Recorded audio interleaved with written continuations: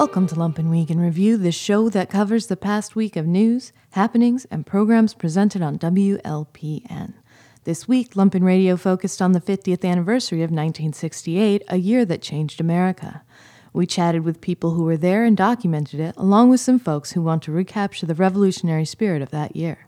All this plus the Trump Diaries and much more, only on the Lumpen Week in Review for August 24th, 2018.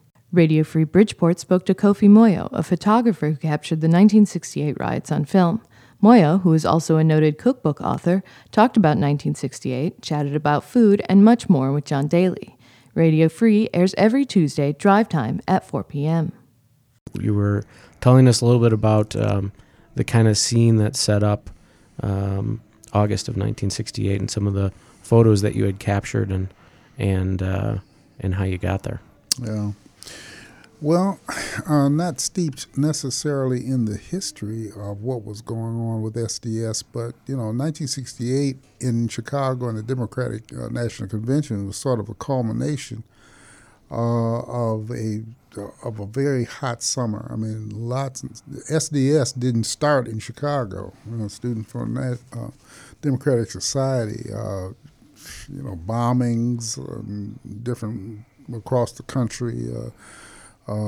Lots of stuff, and the leadership were, like Jerry Rubin and so forth. These guys, and then on the other end, you had other types like I'm losing his name, and I shouldn't. Abbie Hoffman. Thank you, sir. No, a poet. Oh, Allen Ginsberg. Thank you, sir. Yeah. But, the student movement at that particular time, because among other things, the background, against the backdrop of the Vietnam War, which is, an obscenity to say the least. We don't necessarily need to go there, but as I read a bit, which I do a lot of reading with my dad and all, we've got a war that's going on now, 20 years plus. I mean, it's hard to imagine that we don't have another groundswell of resistance to this. I mean, it's an abomination what's been going on with this thing in Afghanistan and so forth. At any rate, digress a moment, but the National Democratic Convention was coming, and the mayor, Richard J. Daley, whose home was not really too far from here, relatively speaking, here in Bridgeport, was not interested in having his party sort of a place that was going to be defiled in any kind of way. And so there was this major standoff that took place between the leadership of the movement and the thousands of students, both from Chicago and I'm sure from other places throughout the country, that assembled here in Chicago for the National Democratic Convention. And again, out of curiosity, I said, well, I've never been involved in anything like this, so let me go see.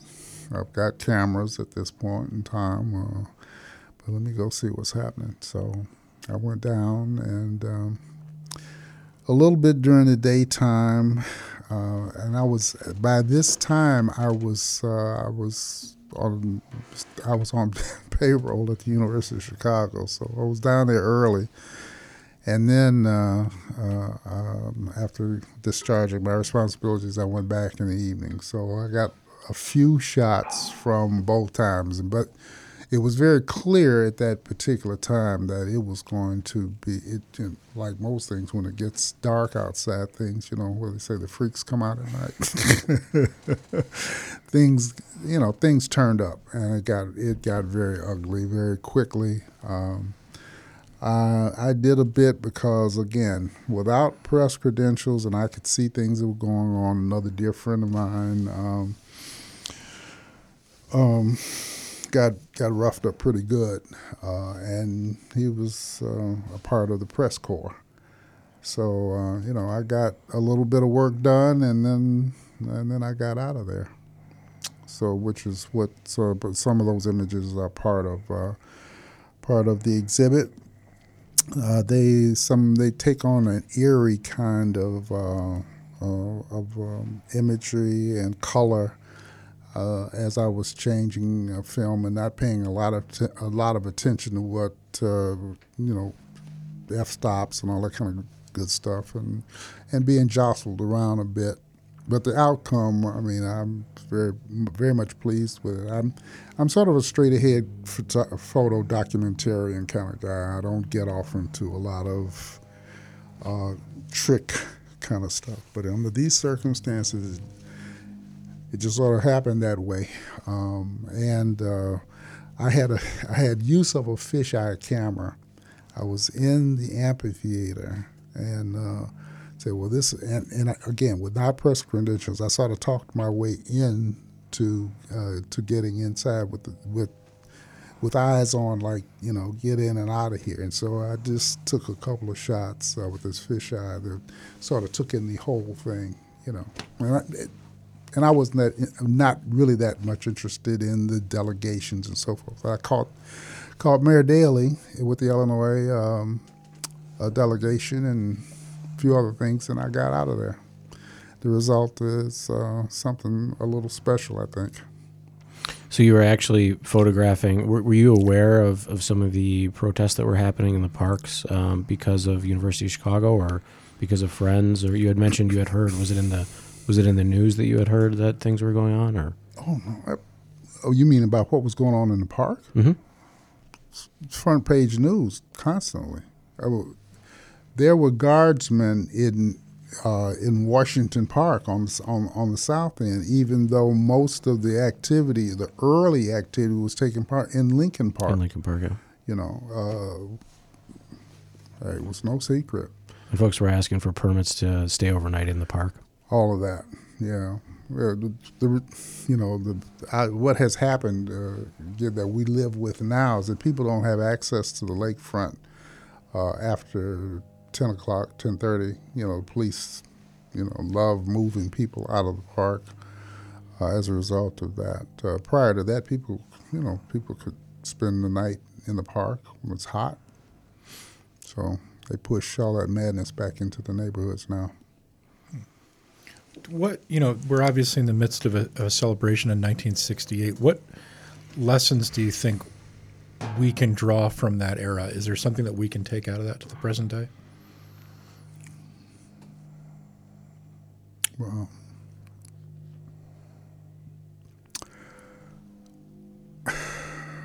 unfortunately, I think so much of what we might be able to, if we can take pause to try to glean anything out of that for what is currently going on, is because of what is happening and or not happening in Washington, D.C., I'm afraid. Mm-hmm.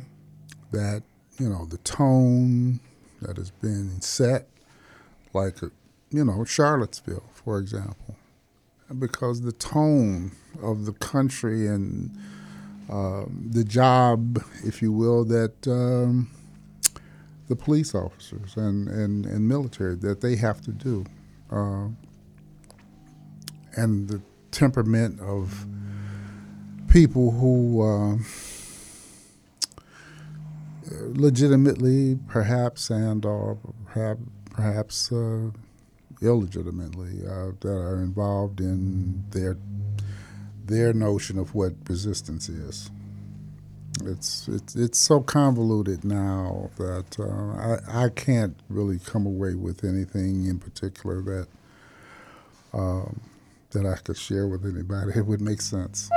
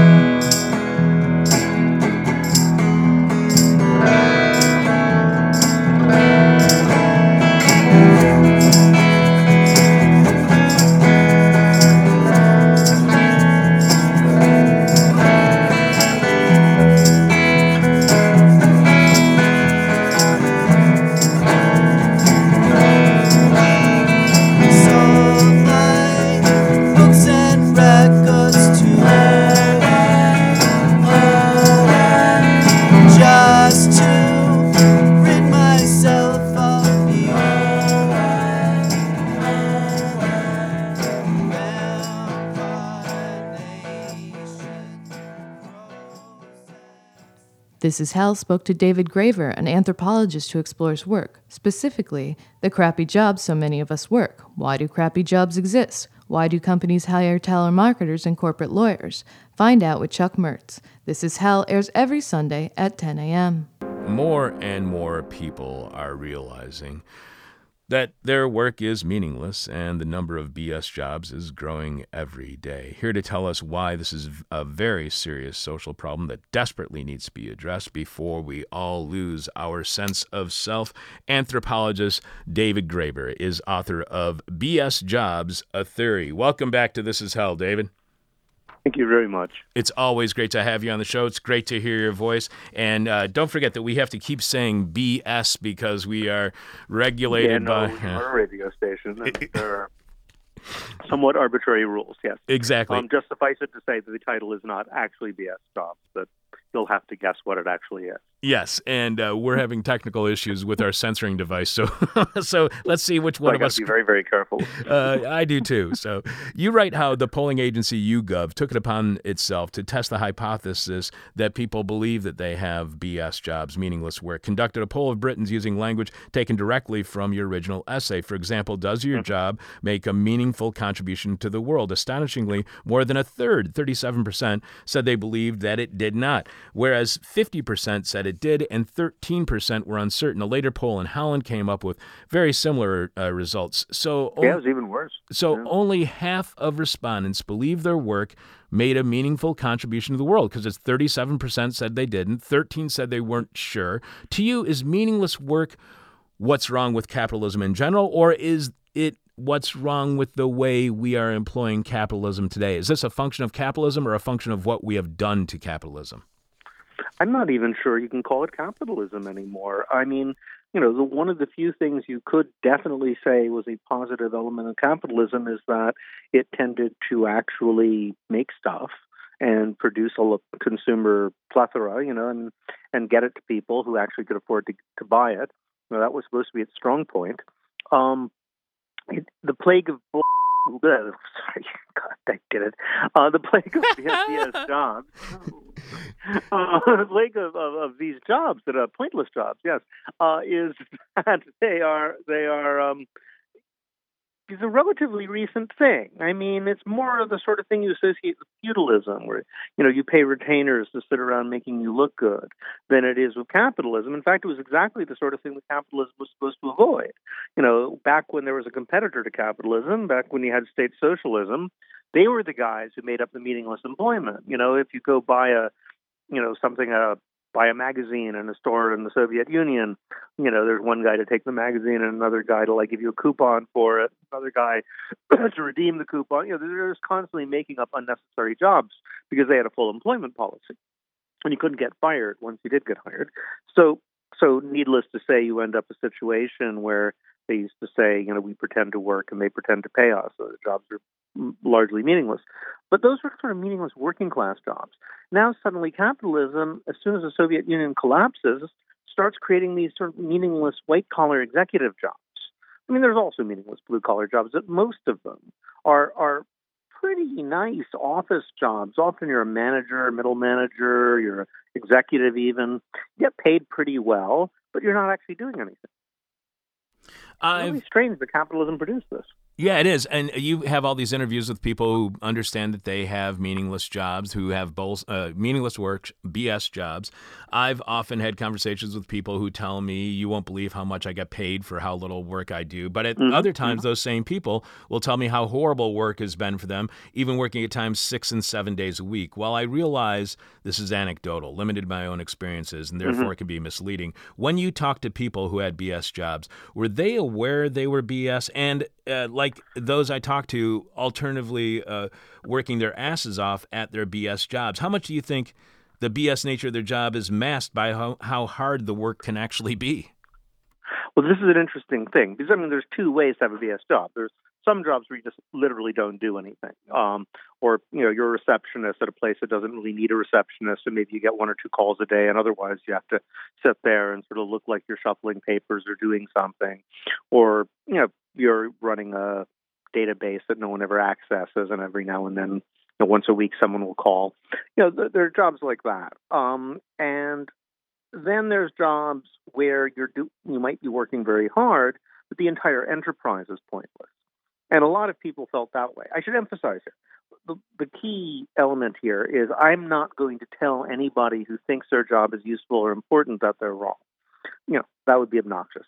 What I'm doing is I'm saying, if you think your job is meaningless, well, I'm not going to argue with you either. I mean, who would know better?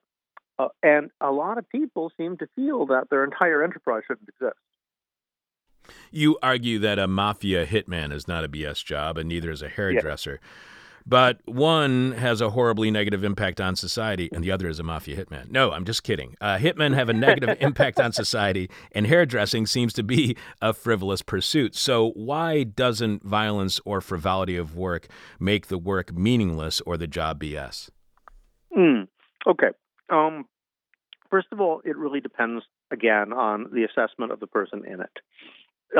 What I found was that service workers in the classic sense of the term, people who cut hair, people who serve coffee, that sort of thing, those people generally do not think that they're in BS jobs. They might hate their jobs, often they do, but they don't see it as useless or pointless. That you don't get people saying, I market selfie sticks. Selfie sticks are stupid. It's a job. It's a stupid job. I mean, people kind of accept, all right, if there's a demand for this, who am I to say what people should like? So on the other hand, there's whole enterprises where, clearly people feel if these didn't exist, the world would be a better place. I think most corporate lawyers secretly feel that way. If there were no corporate lawyers, that would be great. So there's that distinction. The other thing, the mafia hitman is in a God, I keep doing that. The mafia hitman is in a BS job because he isn't pretending to be anything other than what he is. So there's no BS element, right? He doesn't claim that he's beneficial to society, or maybe he does. Nobody really takes it seriously. And he might have a job where the mafia boss hires him as a security guy in his casino, as cover. Well, that might be a BS job because he isn't really doing it. He's pretending to be something else. But, if he's just going around saying, I'm hired muscle, watch out, well, he's not socially beneficial, but there's no BS element because he's not pretending to be anything other than what he is. You also define the list of BS jobs falling into 5 categories, and one of the categories is goons. Goons are people whose jobs have an aggressive element, but crucially, who exist only because other people employ them, and you use National Armed Forces as an example. How are the troops a BS job, but mafia hitmen are not? Well, the troops aren't necessarily. I was just giving them as an example. An example of people who don't only exist because other people do. They don't feel they're in a BS job. Again, I'm not going to argue with them. But, some might. But I think most don't. And also you have to bear in mind armies do a lot of things other than simply protect against other armies. And people in armies are aware of that. But, so I wasn't actually saying that. What I was trying to do is, in that section where I categorize people, is take the 250-odd testimonies I had received, because that's what I did. I went off and solicited and said, all right, have you ever had a really pointless job? I did this on Twitter, so obviously there's a slight bias, right? Since the 68,000 roughly people who follow me on Twitter are probably skewed in all sorts of different ways. But nonetheless, you have to get a sample somehow. And so I said, well, if you ever had a pointless job, tell me all about it. Give me all the details. What was it like? Did people know? Did your boss know? Yeah. And I got a whole bunch of testimonies. And what I was doing in that section was sorting through the various types and how people themselves explained how that job came about and why they felt it was BS. So a lot of people wrote in and said things like, I'm a telemarketer. This is complete nonsense. There shouldn't be telemarketers. I'm just annoying people or trying to rip them off. I hate it. It's terrible. So, if you're cutting people's hair or you're providing coffee, well, whether or not you think it's good coffee or whether you think they have idiotic hairstyle, it doesn't matter because if you feel you're providing something. But someone like a telemarketer didn't. They really felt bad. They were being forced to scam people who they didn't really want to scam. And I don't know if there's anybody I talked to as a telemarketer who didn't feel their job shouldn't exist. So why do telemarketers exist? I mean, largely just because it's profitable for people. They're a scam. But insofar as there anything else, and I talk to people in businesses, I said, well, you employ telemarketers because other people have them. You don't need them unless someone else has them. Labor Express spoke with Andy Thayer, a longtime anti-war activist staging a contemporary protest that harkens back to 1968. Thayer argues that 1968 was a year in which Americans rejected war, and today we can do so again. Labor Express with Jerry Mead Lucero airs every Sunday at 8 p.m. On tonight's program, I have in studio a longtime anti-war activist, LGBTQ activist, and all-around revolutionary, Andy Thayer. And we're going to be talking about an upcoming event here in Chicago scheduled for August 25th called Unite Against War and Police Violence 1968 and 2018. 68 is such a fascinating example because not only of the events here in Chicago, but 68 is one of those great revolutionary years in human history, right? You go think of 1848, you think of 1917, 1919, and 1968 was one of those years, right? Biggest general strike in history up to that time in France. Right, People right. in this country don't know it. It was rocking the entire world. Troops crushing the Prague Spring in Czechoslovakia. Right. Yeah. So it was right around the world that this was happening, and it was a time when it seemed everything was possible. And it was, I think what is unique about it is I refer to them as independence periods. These brief periods of time when people are not only engaged on a mass scale in social issues, but also they are so profoundly disaffected from the major parties that they made huge changes that we don't even fully appreciate to this day and are being eroded today. And there's these few periods in U.S. history where you see these massive expansions of people's rights and things that we take for granted today that are being eroded today.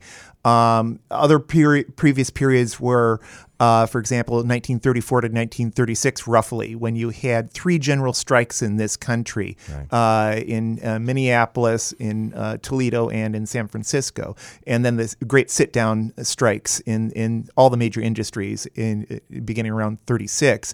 And then you also had the great civil rights movement, where this same disaffection from both major parties at the same time of massive social engagement meant that black people made the kind of gains that had been promised them post-Civil War but had never come through. Now, obviously, a lot of it's been clawed back. Our schools are just as segregated as they were in 1954, for example. But I think we need to look at what made these particular periods, in 68 into the early 70s is one of those. And our goal with this event on August 25th is to really highlight, if you want the massive change that it appears at all the polls and certainly people's social engagement justifies, then we have to look at how people in earlier periods did it. And that's the value of the 68 convention to today's world, because at 68, you had Richard J. Daley's police cracking people's heads in the street. You had him ignoring the will of 80% of primary voters in the Democratic parties who'd chosen candidates who said they were anti-war, and chose a man who hadn't won a single primary, Hubert Humphrey, to ram through the continuing violence in Vietnam. And people gave up on both major parties. People that on the left that cared about the war and social programs and so forth, they looked at Tricky Dick Nixon and they said, well, this guy is a right-winger from way back. He's, as we certainly know from the White House tapes, he was a brutal racist, anti-Semite, homophobe, sexist. You go right down the list. And so people thought, we don't have a party and yet we're tremendously socially engaged in a whole host of issues. How do we make a change? And the way they did it is they did it themselves. And that is the lesson of 68, is that when you have massive social engagement and people give up on both major parties and start making the change themselves, that's when you get things like, the food stamp program went from virtually nothing to quintupling within a couple of years. That was thanks to the Black Panthers in their free breakfast programs and so forth. You had a Nixon-packed all-male Supreme Court, which just a few years later gave us the Roe v. Wade decision, legalizing abortion nationwide. Again, one of these gains that has been tremendously cut back subsequently. the LGBT movement. It was the spirit of independence. And there were a series of riots, not just Stonewall, but a series of riots. But people began organizing and not taking the hat-in-hand approach that previous LGBT activists in the main had taken.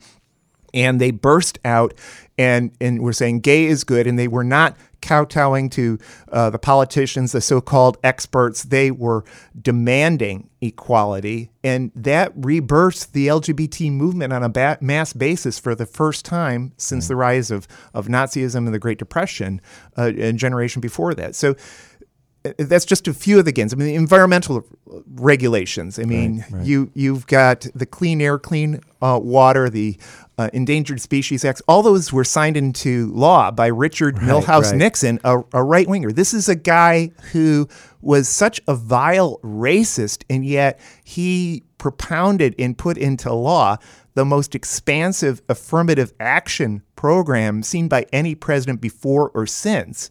And not because he wanted any of these things, because he was forced to, because the movement wasn't going to be the useful idiot of whether the Democrats or the Republicans. There was particular historical circumstances that brought about that independence period. It only lasted a few years, but it brought the kind of gains that we are still enjoying today. And as pissed off as people are with Donald Trump and, his sexual assaulting, racist, you go right down the list.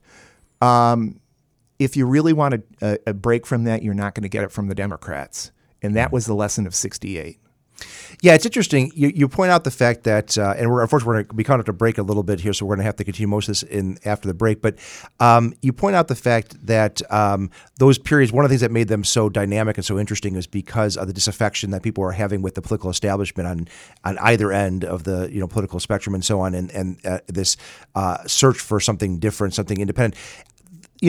The odd thing about this era that we're in right now, the Trump era, whether you look at the emerging progressive movement and left wing in this country, which is definitely in a period of reorganization, I'd say, and growth, or even on the right, in a very negative way, right? But there's definitely a disaffection in the population as a whole with the establishment. I mean, that what's been fascinating for me to listen to the this so-called alt-right, the new fascists, right, is how much they have actually latched on to the language of the left when it comes to critiquing the economy, critiquing neoliberalism, and critiquing trade agreements and all those kind of things.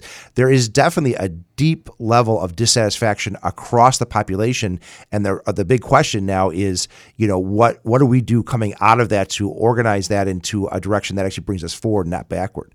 Yeah, and if the left hitches its star to the neoliberals, they're going to get a repeat of what we saw in 2016. I mean, they haven't learned anything.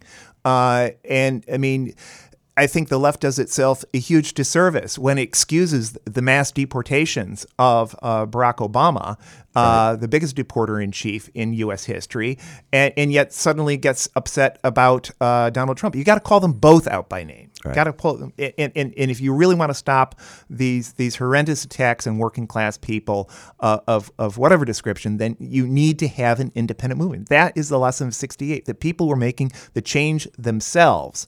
And it was very difficult. It was, but very courageous. And it can be done. That's what the history shows us. And so, our goal is to not just have a nostalgia trip. This is not just about all we were saying is give peace a chance. It's like, how did people in the United States and worldwide put an end to the first U.S. war in history, short of the exhaustion of one or both sides? And that was the lesson of the Vietnam War, which had already killed 3 million Southeast Asians. Right. But people put an end to that war, and more than that, for a good 15, 20 years after that, something known as the Vietnam Syndrome saved several million more. Gerald Ford, who succeeded Richard Nixon, attempted to send U.S. troops to Angola to support the white minority South African invasion from the south there, and he was prevented from doing it because of the Vietnam Syndrome. It wasn't until Ronald Reagan, with these little pinprick actions, such as starting with the invasion of Grenada,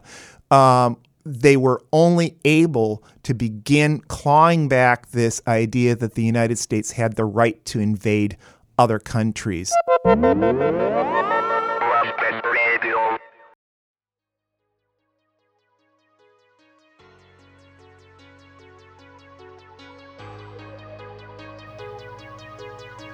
This week on the Trump Diaries, the White House counsel flips on Trump, Trump revokes Brennan's clearance, newspapers strike back, and Michael Cohen and Paul Manafort are guilty as Trump's legal peril grows sharply. These are the Trump Diaries. Day 574, August 16th. Trump revoked former CIA Director John Brennan's security clearance, claiming that Brennan had displayed, quote, erratic conduct and behavior. Trump then sent out Sarah Huckabee Sanders to read a statement saying that Brennan had abused his access to the United States' secrets to, quote, make a series of unfounded and outrageous allegations. Brennan has been one of Trump's most prominent critics. Trump then later admitted it was because Brennan had been part of what Trump called the, quote, sham Russia investigation. Brennan was unbowed, responding, Trump's claims of no collusion are, in a word, hogwash. Trump clearly has become more desperate to protect himself and those close to him, which is why he made the politically motivated decision to revoke my security clearance in an attempt to scare into silence others who might dare challenge him. The FBI is investigating several cyber attacks over the past year targeted the Democratic opponent of Representative Dana Rohrabacher. Rohrabacher has voted against Russian sanctions and was warned by the FBI that Moscow was trying to recruit him as an asset. He is considered the most pro-Russia member of Congress. 300 American newspapers published a coordinated series of editorials assailing Trump's attacks on the First Amendment and press freedom, saying, quote, this dirty war on the free press must end. Trump responded on Twitter with a claim that the Boston Globe was in collusion with other newspapers for leading the editorial effort. Trump also added, prove it, in one of the messages, though it was not clear what he meant. Trump added, quote, the fake news media is the opposition party. The Treasury Department is delayed turning over financial records related to the Russia probe, leading to questions over whether or not the Treasury is intentionally impeding that investigation. The department also retweeted and then deleted a Trump tweet in violation of federal campaign law. The department's official Twitter account also shared a tweet from Trump touting an upcoming, quote, red wave. Day 575, August 17th. Robert Mueller has asked for jail time for a former cooperating witness, saying he repeatedly lied about his contacts with Russian operatives and caused damage to the government's inquiry. Robert Mueller said that George Papadopoulos from Chicago misled investigators about the timing, extent, and nature of those meetings. During one of the meetings with Russian contacts, Papadopoulos was told that Russia had damaging information about Hillary Clinton in the form of thousands of emails. Rudy Giuliani said Trump's legal team is prepared to fight a subpoena all the way to the Supreme Court.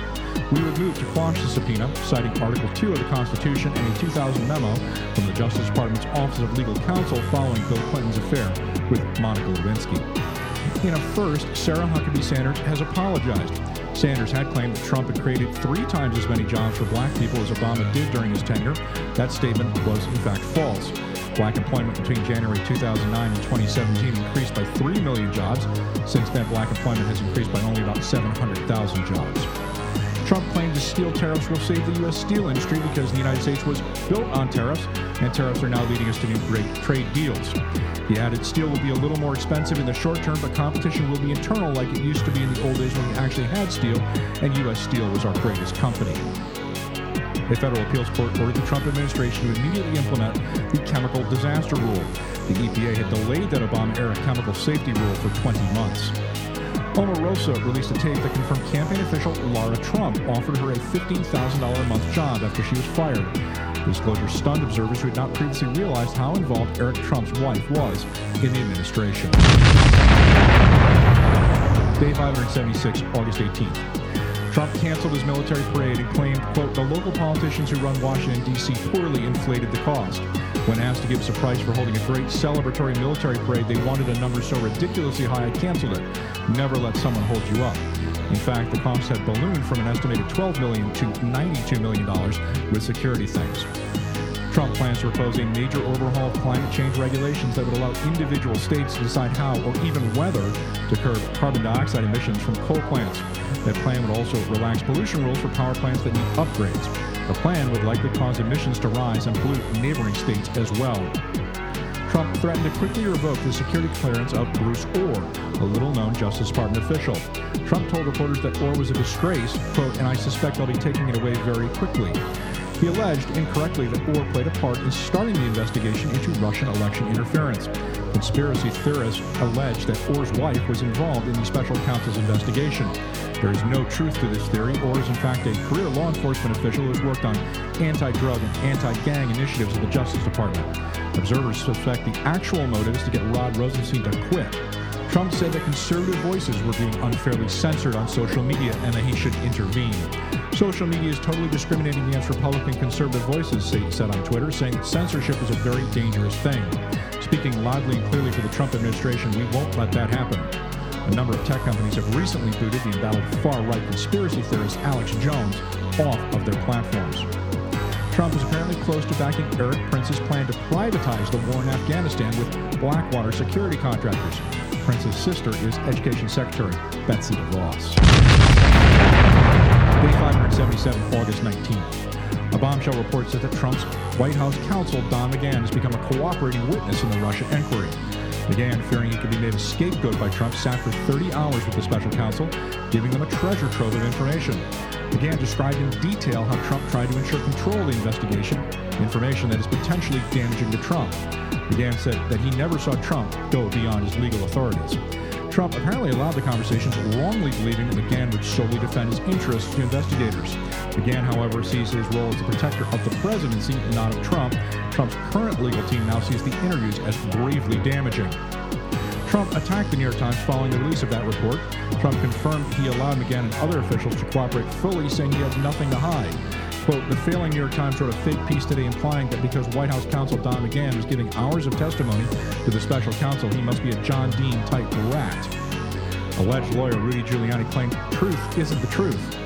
Giuliani claimed that Trump shouldn't testify in the Mueller probe because he would, quote, be trapped into perjury. The TV host Chuck Todd countered that truth is truth, which Giuliani denied.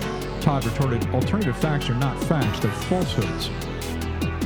The State Department will not spend some $230 million earmarked for Syrian stabilization. The White House Budget Office is also attempting to cancel about $3 billion in foreign aid using obscure budget rule. Omarosa claimed that Betsy DeVos said the black students who booed her 2017 commencement speech at Howard lacked, quote, the capacity to understand what she's trying to accomplish, meaning all those black students were too stupid to understand her agenda. Trump calls DeVos Ditzy DeVos and calls her woefully inadequate and not equipped for her job. Trump asked the SEC to consider scaling back how often public companies must report earnings to investors from a quarterly basis to twice a year. Day 578, August 20th. Trump's former lawyer Michael Cohen's attorney has been in conversations with John Dean. Dean was Nixon's White House counsel and was indicted on conspiracy charges. John Dean said later in the meeting, quote, I think Trump has a real problem here and I'm not sure how he's going to handle it. In the wake of the Times report on Don McGahn, Trump's lawyers realized they had no idea what he had told the special counsel as a cooperating witness.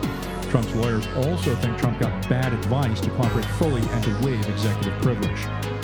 Supreme Court nominee Brett Kavanaugh outlined 10 explicit questions in a 1998 memo that he wanted Ken Starr to ask Bill Clinton about his relationship with Monica Lewinsky. That memo is sure to come up in Kavanaugh's confirmation hearings. The Justice Department is now investigating whether longtime Republican fundraiser Elliot Brody tried to sell his influence with the Trump administration. Brody resigned from the RNC after it was reported he paid a former Playboy model $1.6 million in exchange for her silence about an affair. It is thought Brody actually took the fall for an affair had by Trump. Cohen arranged that settlement. Day 579, August 21st. The former CIA Director John Brennan said he is considering legal action against Trump after his security clearance was revoked. Trump tweeted in response he'd welcome a lawsuit from Brennan. 175 former State Department and Pentagon officials also signed a statement of opposition to Trump's decision. Legal experts believe that Trump's targets are people who would use their clearances to access information in testimony against him in the Mueller probe. That is witness tampering, and it may open up another avenue of legal peril. Russian hackers are now targeting conservative think tanks and senators. A group affiliated with the Russian government created phony versions of 6 websites, the apparent goal of hacking into the computers of people. Microsoft discovered and disabled those sites. U.S. officials have repeatedly warned the November vote is a major focus for interference from Russia. Trump made public the details of new pollution rules governing coal-burning power plants. The plan acknowledged it would both increase carbon emissions and lead up to 1,400 premature deaths annually. That proposal, the Affordable Clean Energy Rule, is a replacement for the Clean Power Plan. Trump made a racially charged remark about a Hispanic-American Border Patrol agent he was supposed to be honoring. Trump blurted out, quote, speaks perfect English, as he encouraged Adrian Andalusia, a dog handler from Texas, to come to the stage. Andalusia recently arrested a smuggler in Laredo who had tried to bring in 78 people in the United States illegally in a truck trailer. Day 580, August 22nd. Trump's former lawyer Michael Cohen surrendered to the FBI and pled guilty to breaking campaign finance laws. In addition, he directly implicated Trump in a federal crime by saying he had made payments to two women, quote, in coordination with, at the direction of a candidate for federal office with the principal purpose of influencing the election. The statements were bombshells and led to scrambling by Trump, who tried to paint Cohen as a liar. Cohen faces 45 years in jail on those counts. Cohen's lawyer said he considers Trump to be both corrupt and a dangerous person in the Oval Office. Cohen's lawyer, Lanny Davis, added that Cohen is not only not seeking a pardon, but would not accept one. Davis added, the President of the United States directed Cohen to commit a crime, meaning the President committed the crime and covered it up. Cohen is also seeking to cooperate with Mueller, with Davis saying his extensive knowledge of, quote, a Russian conspiracy to corrupt American democracy and a failure to report that knowledge to the FBI. In addition, Paul Manafort, Trump's former campaign chairman, was convicted on 8 charges of financial fraud at his trial. Manafort hid millions of dollars in foreign accounts to evade taxes and lied to banks repeatedly to obtain millions of dollars in loans. It was a significant victory for Robert Mueller in his investigation into Trump. Manafort now faces life in prison. Trump called the verdict a very sad one in a witch hunt, but declined to say if he would pardon Manafort. 51% of Republicans say the news media is the enemy of the people and not an important part of democracy. 65% of Americans overall say the news media is an important part of democracy. These are the Trump Diaries. Hitting Left spoke to Slim Coleman, Marilyn Katz, and Mary Scott Boria of the SDS and Black Panther Party in celebration of 1968. Coleman talked about being on the ground that fateful year in Chicago, and Katz and Scott Boria spoke about doing most of the work in the background. Hitting Left with the Klonsky Brothers airs every Friday at 11 a.m. Slim Coleman. Slim Coleman. I believe when I got to Chicago in '68, when I was elected to be the National Secretary of SDS, and I first walked into the SDS office over on Madison Street, I think you were the first person I met, maybe you and Kathy Archibald. There you go. As I remember, we recruited you to run from L.A. We said, this guy looks like he got some fire. We need somebody here who can Slim, talk. do you remember who I ran against? Straight. Absolutely not, man. Well, I'll tell you, it was a garbage can. A garbage can. Yeah, the anarchists put up a garbage can. They didn't believe in having Ben Maria and those guys? Well, I think it was maybe Mark Rudd. Mark Rudd, yeah, right. Well, anyway, and to tell you the truth, it was a stirring victory. I think the garbage can might have even. I think you might have been counting the votes. Came close, yeah, right. Yeah, the garbage can came close. So, how did you get there? I know you and I know Kathy was working. Maybe with SNCC in Philly or something like that, running some kind of a campaign, defense campaign. How did you get to Chicago in '68? Well, James Foreman from SNCC, had asked Kathy and I to come up to, to meet with the students at SDS, and they had decided that they really didn't need the Black liberation struggle anymore. That they were. They had it was a new working class was going to take control of the revolution. And so Foreman said, why don't you guys go up there and see if you can get them straight. Straighten us out, huh? Put the mic a little closer to you, son. Okay. So you came up, and what were you, where did you come from? Well, I had been previously in Cleveland, Ohio. We had a little organization on the near west side in Cleveland and some coalitions, and and Ivanhoe Donaldson came to Cleveland and kind of recruited me back into SNCC organizer Ivanhoe Donaldson. Yeah, right. Recruited me back into SNCC and said, come on up to Chicago for the National Convention on New Politics, which a lot of us forget. And Kathy Archibald had infiltrated the Kennedy's office in Boston. And found out that the plan was to run Spock for president at the National Convention on New Politics, and he would fade away to McCarthy, and McCarthy would fade away to Bobby Kennedy. It was well organized until Foreman walked into the convention with two guys about 8 foot tall with spears. For real? Yeah, for real. And took over the platform and said, well, we have several points that we want to go. Number one is we want to pass a resolution that says Zionism is racism. in which case Marty Peretz, who had funded the whole thing, walked out of the convention. And then 2, that the Black Caucus gets 51% of the vote. So after that, so we did some work with them, and then I had a little problem in Cleveland, so I went with Kathy to Boston, and then Foreman sent us to Chicago. And then shortly after I got here, really, SNCC merged with the Black Panther Party. And I started working with Fred.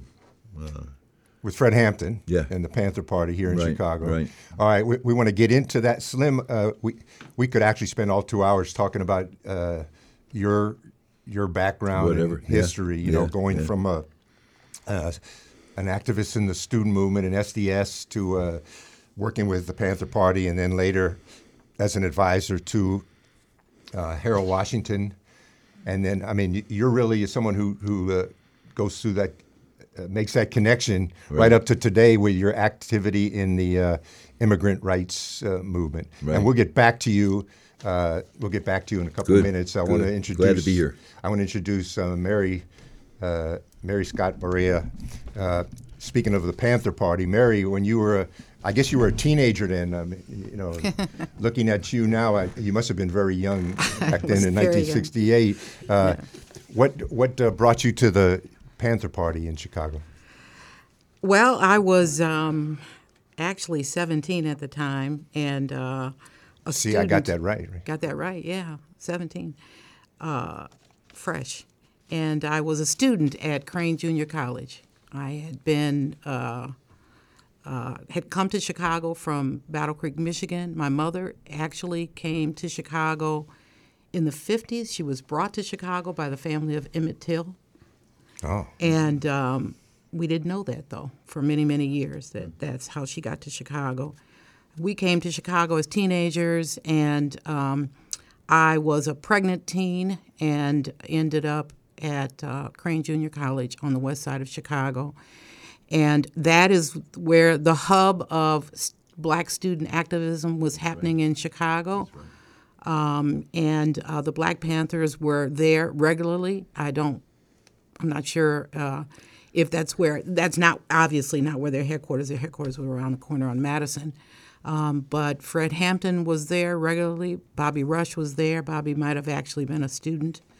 And I was mesmerized. I had been brought up in the civil rights movement in Michigan, and came to Chicago after hearing Martin Luther King speak at Soldier Field. And my sister and I, we lived with my dad at the time. My sister and I said, we got to go to Chicago because there ain't nothing happening in Battle Creek. And we knew that we were getting money for our birthday. And we packed They were up, making cornflakes. Cornflakes, right. We bought a Greyhound bus ticket and put as much of our clothes in boxes as we could. We left my father a note and said, we're going to Chicago and we're not coming back. And we ended up on the west side of Chicago, and that was in 1965. And there was a lot happening in Chicago, but it was in 1968 that I got politicized in the Chicago way at Crane Junior College. So my political birth was there, and my involvement with the Black Panther Party started What was it there. about the Panther Party that attracted you as a young person? They were powerful. They had a powerful image, and I'll tell a funny story. As a very light-skinned black woman, I spent a lot of my time trying to prove to black people that I was black, and so I had an afro that was probably much bigger than Angela Davis' afro, and I was at a rally at the Black Panthers had a rally at the church on Washington and Ashland. And I went to the rally, as many students did, and I was mesmerized by the salute and the Black Panthers in their black berets and their black combat boots. and their black leather jackets. I was mesmerized, and they said, we want any of you who want to join the party, show up. And if you're too light skinned, you come with your birth. If you're too light skinned, come with your birth certificate. And I showed up at the Black Panther office on Madison, and I had my birth certificate in my pocket. And when I showed it to the person at the desk, he thought I was a little nuts. But that was my introduction to the Panthers. I just felt like we were young students. And we were in a place where there was a lot of radical conversation happening. What was it like for a woman, though? The images you see today of the Black Panther Party, except for a few examples, you don't really see women. Well, there were women in leadership in the party. And I was a foot soldier. I want to make that really clear. I was a foot soldier. And I've been a foot soldier in lots of movements. I don't profess myself to be a leader. I profess to not be a movement unless there's foot soldiers. To be a strong foot soldier. It was a mixed bag, and I think for some of us experienced sexism in ways that are memorable. However, I do think that my political education as a woman who had the opportunity to have a voice was much more profound than the sexism that I experienced. And there were very few women who were at the leadership of the Hamptons and the Rushes in that group, but I still have very strong relationships with many of the men that I met throughout the years. Shea is one of those persons. You're talking about Billy Shea Brooks, who's going to be here around noon. Hell of a guy.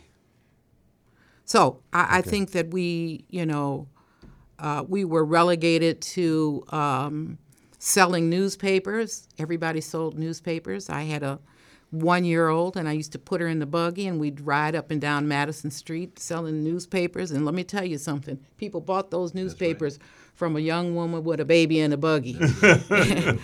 We sold newspapers. We worked at the breakfast program. I mean, we did the work of the organization. We might not have been the spokespersons, but we did the work. Also in the studio this week were Foco, a new local pop supergroup. They played their new single, Set the Record Straight, live in Studio B.